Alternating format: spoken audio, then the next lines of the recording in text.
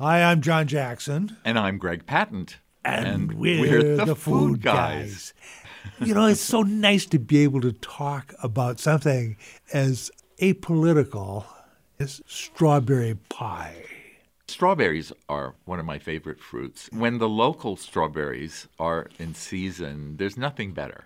My own preference is just to eat the fresh fruit. I hardly do anything ever with strawberries. I make a preserve. I take small ones and I make a preserve, and that's for the winter.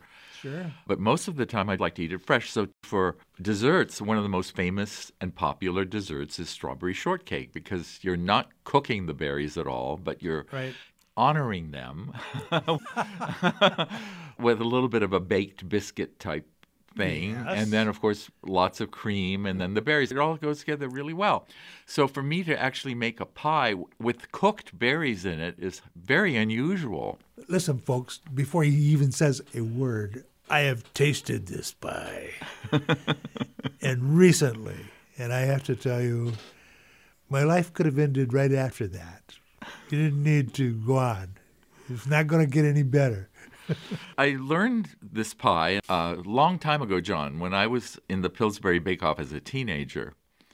And at my Bake Off, which was the 10th Bake Off held at the Waldorf Astoria Hotel. That's the Pillsbury? Yeah, the Pillsbury Bake Off. You held at the Waldorf Astoria? Yeah, they had 100 ranges set up, and each of us had our own range and kitchen area, and we had a home economist assigned to each one of us who could take care of any kind of special problem. But there was a woman there, and I cannot remember her name, I should, but she entered a pie recipe called Strawberry Pie Delicious.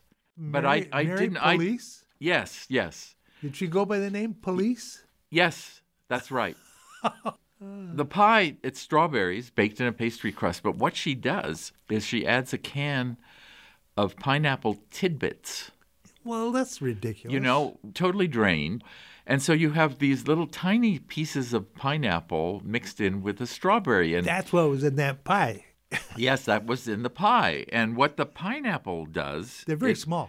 It actually helps to emphasize the sweetness of the strawberry, and it adds its own complexity. Tang, extra tang.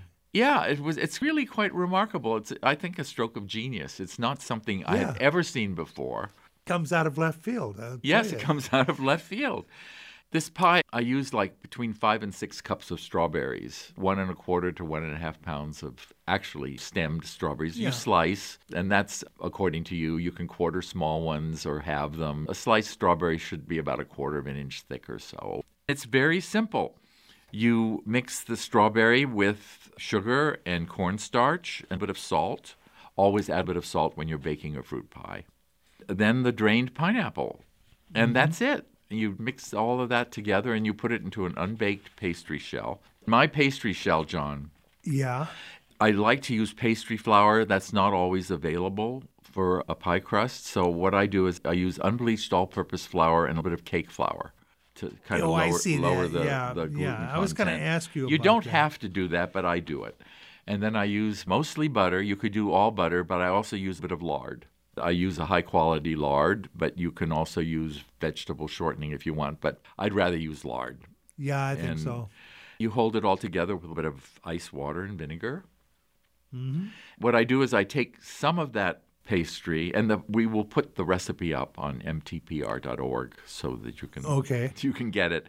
I take some of the pastry and I put it on top of the strawberry filling before it goes in the oven. What I do is, you don't have to do this, but I roll out the pastry into a circle, and I cut it into 8 wedges, and I prick it with a fork and arrange them on top of the filling before baking so that I know exactly where I can cut a portion. That. It's very pretty. Well, it is very pretty. It's very pretty. It looks very nice. It works out really well. It makes it look really festive. And then what happens during baking, the juices bubble up really a lot. So when you make your pie shell, make sure that you have a high fluted rim. And you want to bake this pie on a baking sheet because it may overflow anyway. You don't want the... So when you say you let it hang over the edge and then you fold it back in and pinch it. Yeah, you pinch. You make a standing rim. So that it's going to stand up a little bit about above a half the inch. rim. About a half inch, and then you can flute it. And That's very interesting. kind of thing. And you could see that pastry had this red layer all around it from the juices that had bubbled up. Yeah. And you don't need to serve anything from this. Of course, you could always do whipped cream or vanilla ice cream. I tend to not serve it with anything. It's fabulous. It is fabulous, folks. I think just thinking about it is probably enough, really. But if you bake it, don't forget, you got it from The Food Guys.